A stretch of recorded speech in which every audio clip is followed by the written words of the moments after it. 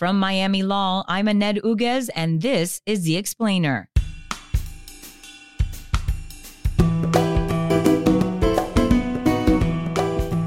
When violence is used to police heteronormativity, right? When violence is used to police gender identity, right?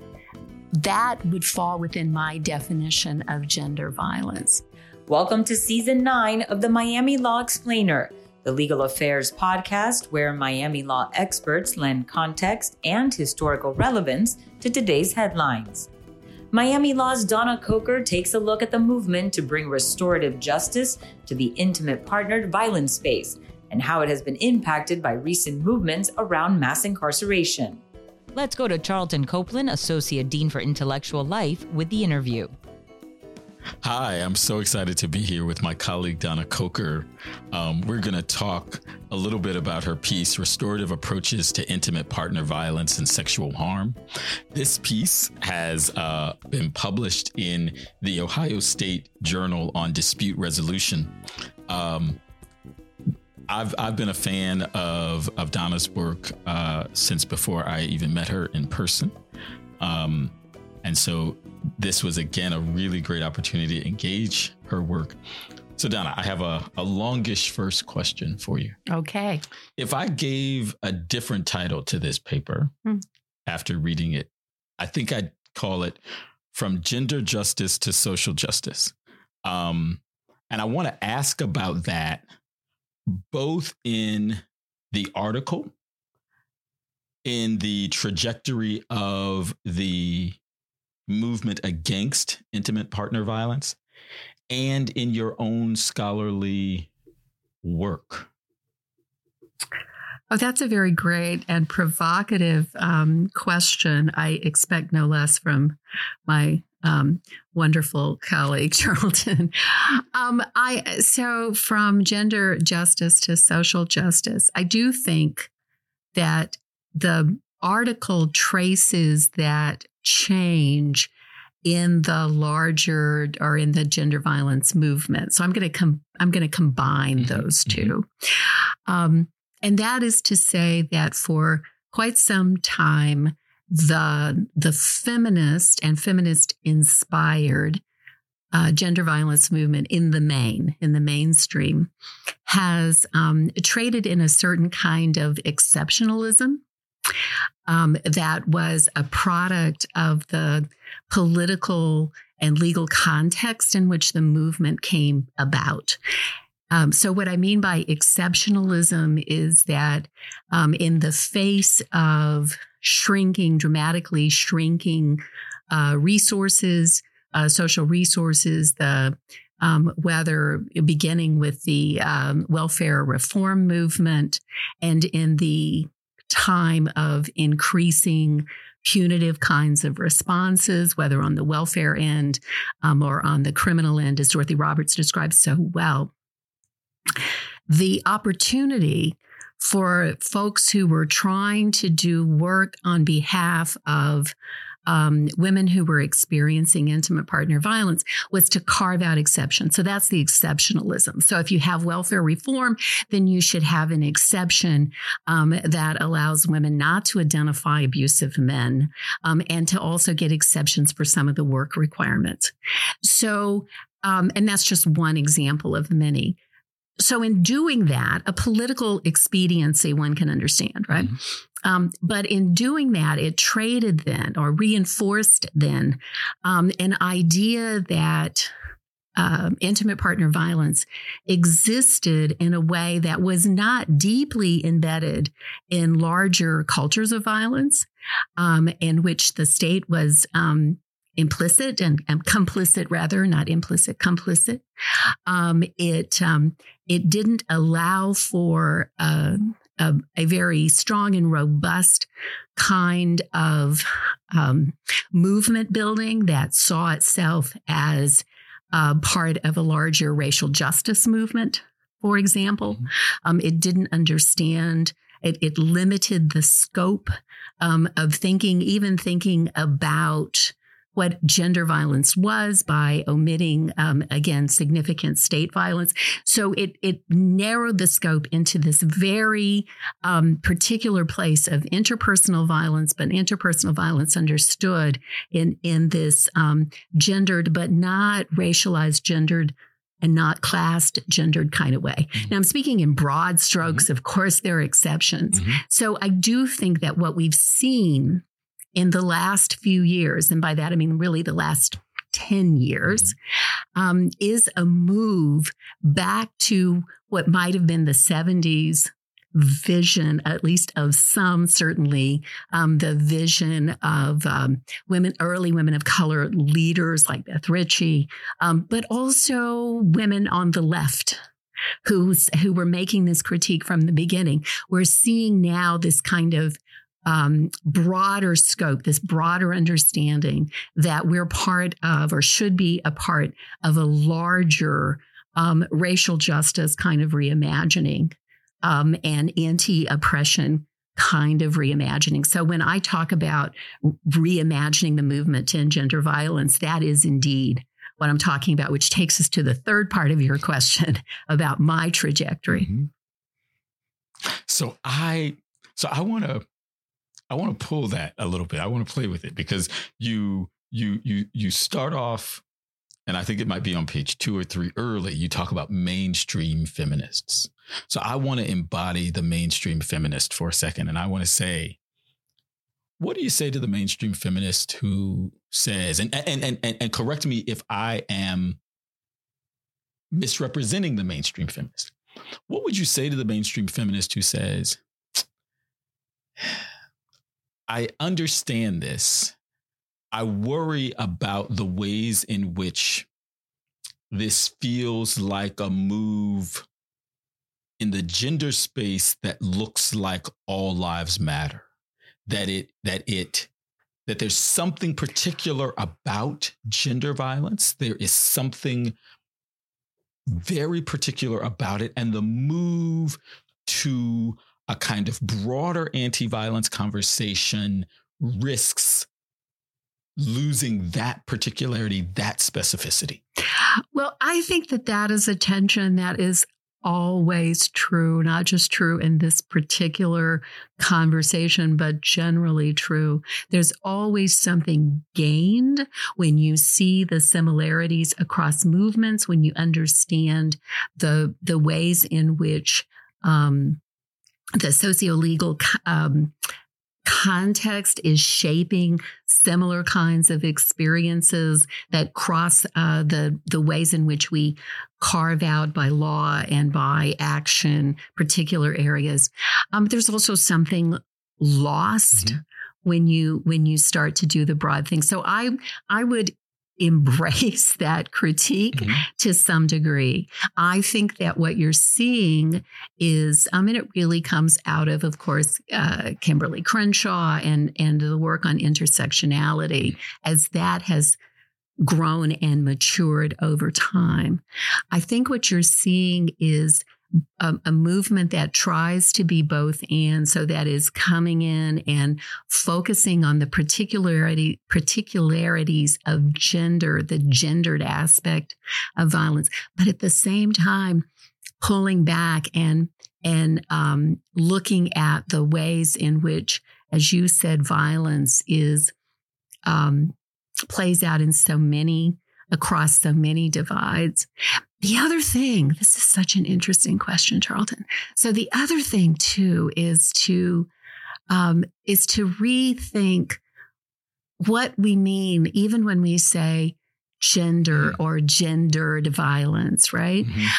Is to recognize the ways in which gender is operating in violence in across the board. So, for example, when violence is used to police heteronormativity, right? When violence is used to police gender identity, right? that would fall within my definition of gender violence. Mm-hmm. When violence is used to police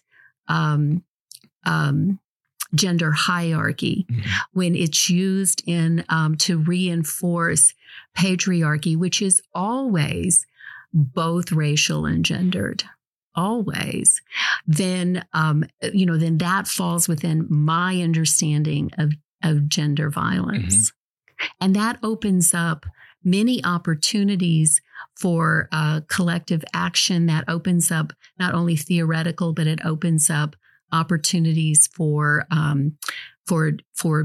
joint kinds of advocacy as well. And it has implications for policy as well. So this paper is so rich. There's a vision of the state mm-hmm. in this paper mm-hmm. that is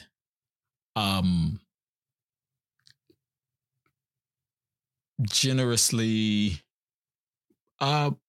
mildly negative, right? That is to say, the state is a purveyor of violence, and this paper sort of recognizes that.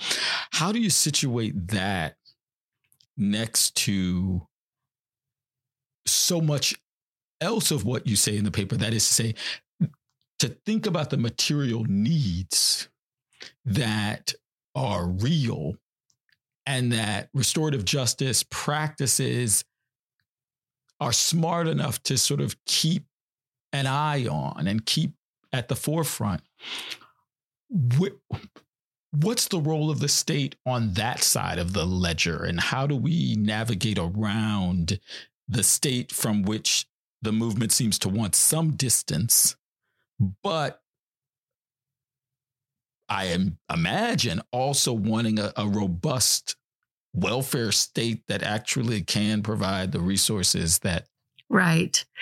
So here I'm going to have to be careful and say I don't know that I'm speaking for an entire movement, right? Because in fact, there's a lot on this in particular. There's a great deal of disagreement, and that disagreement isn't new. That's mm-hmm. very old kind of disagreement. But you are right to pinpoint me as someone who really believes in continuing engagement with the state. While I have been, I'm very supportive of what I'm going to call community-based kinds of responses that really are I don't know if you can be outside the state, but that don't engage directly with state actors, mm-hmm. right? I think that those are important. I think they're critical. But in terms of movement, I think. So that's practice, right? Mm-hmm. But in terms of movement, I think that it is critical that we continue to make demands on the state. And certainly the most significant demand in writ large is to shift money from the punitive kinds of responses, particularly the criminal justice system, to other areas in which we so desperately need support to change some of the structures that maintain violence mm-hmm. in our communities. And, so that's a demand I would never want to give up. So there is always a risk, mm-hmm. and we know very well that there's a risk in mm-hmm. that engagement, but that's an engagement that I think we cannot fail to engage in. One of the things, again, to go back to the state, excuse me, is, and you sort of alluded to it just now, and it made me think about it even differently than the paper, but not differently, but it brought home what I thought the paper was trying to get at. This sense of the state as a source of legitimacy. That is to say, state recognition of violence means that it's understood as important and right. And the critique is in fact legitimate. There's something in the paper that sort of pushes back against that. That is to say, look, the monopolization of the state as a source of legitimacy brings both promise, but also peril. And there's a kind of fracturing of that the paper seems to want to create in terms of this spaces of legitimacy and sources of legitimacy. Oh, wow. Such a good observation. So yes, let me give you an example of why I agree with that assessment of the way I'm thinking about this. So the Violence Against Women Act, right, first passed in 1994, I believe. On the one hand, recognizes domestic violence, right? And by recognizing it, creates the category, right? Then it has a really critical naming function. It also provides some really important resources, right? There's some money there for shelters. There's some money there for other kinds of things. But it comes out of the Department of Justice. It is very, very much a criminal justice. It's part of the Omnibus Crime Bill. It is laden throughout with criminal justice enforcing, encroaching, expanding, right? So,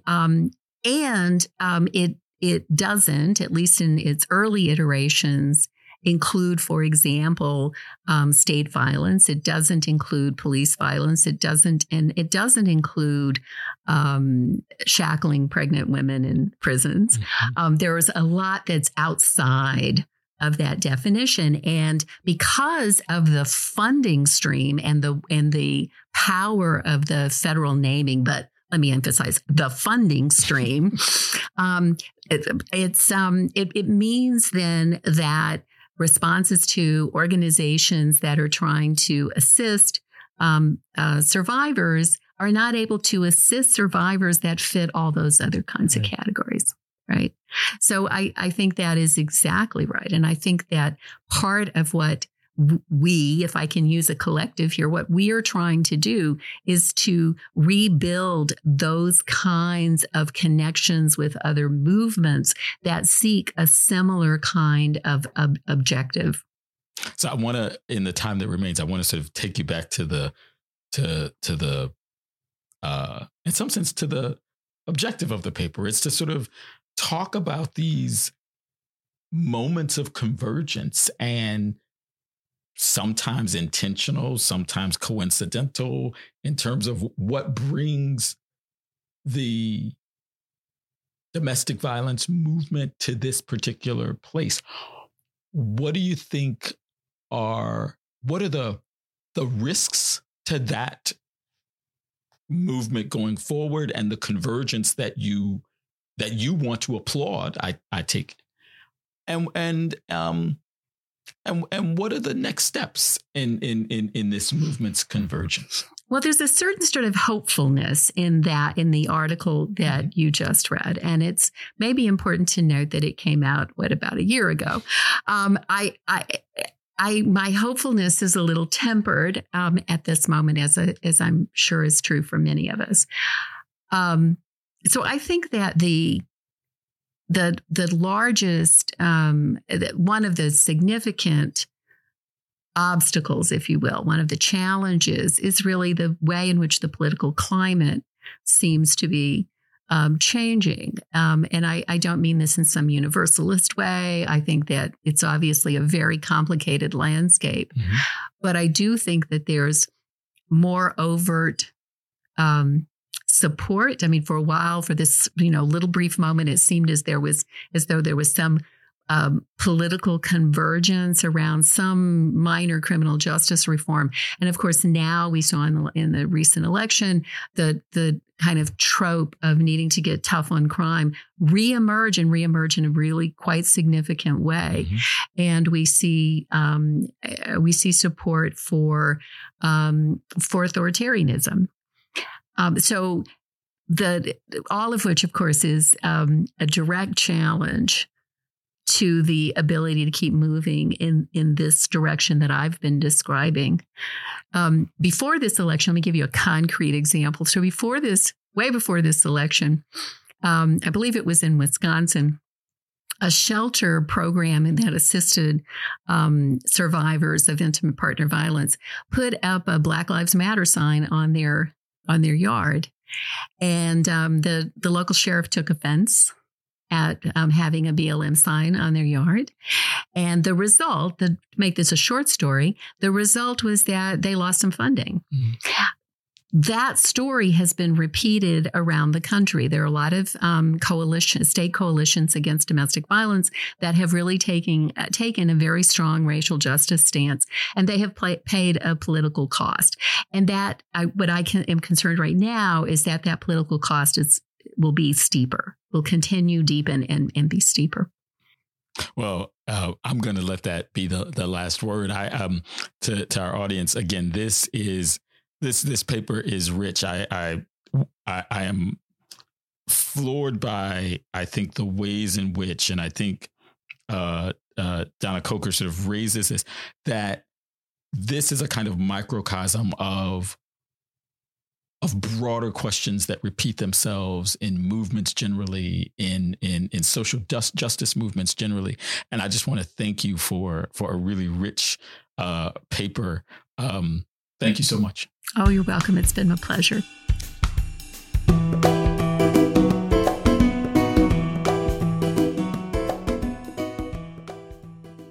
Thanks for joining us for this season of The Explainer. If you enjoy our show, leave us a 5-star review with your podcast provider and ask your friends to subscribe. You can always drop us a comment at explainer@miami.edu. Our show is engineered and edited by Christopher Alzadi with theme music composed by Rady Kim from the Frost School of Music. I'm your host, Annette Uguez. Today's show is sponsored by Miami Law's 57th Annual Heckerling Institute on Estate Planning, the nation's leading conference for estate planning professionals, January 9th through 13th in Orlando. For more information, visit law.miami.edu.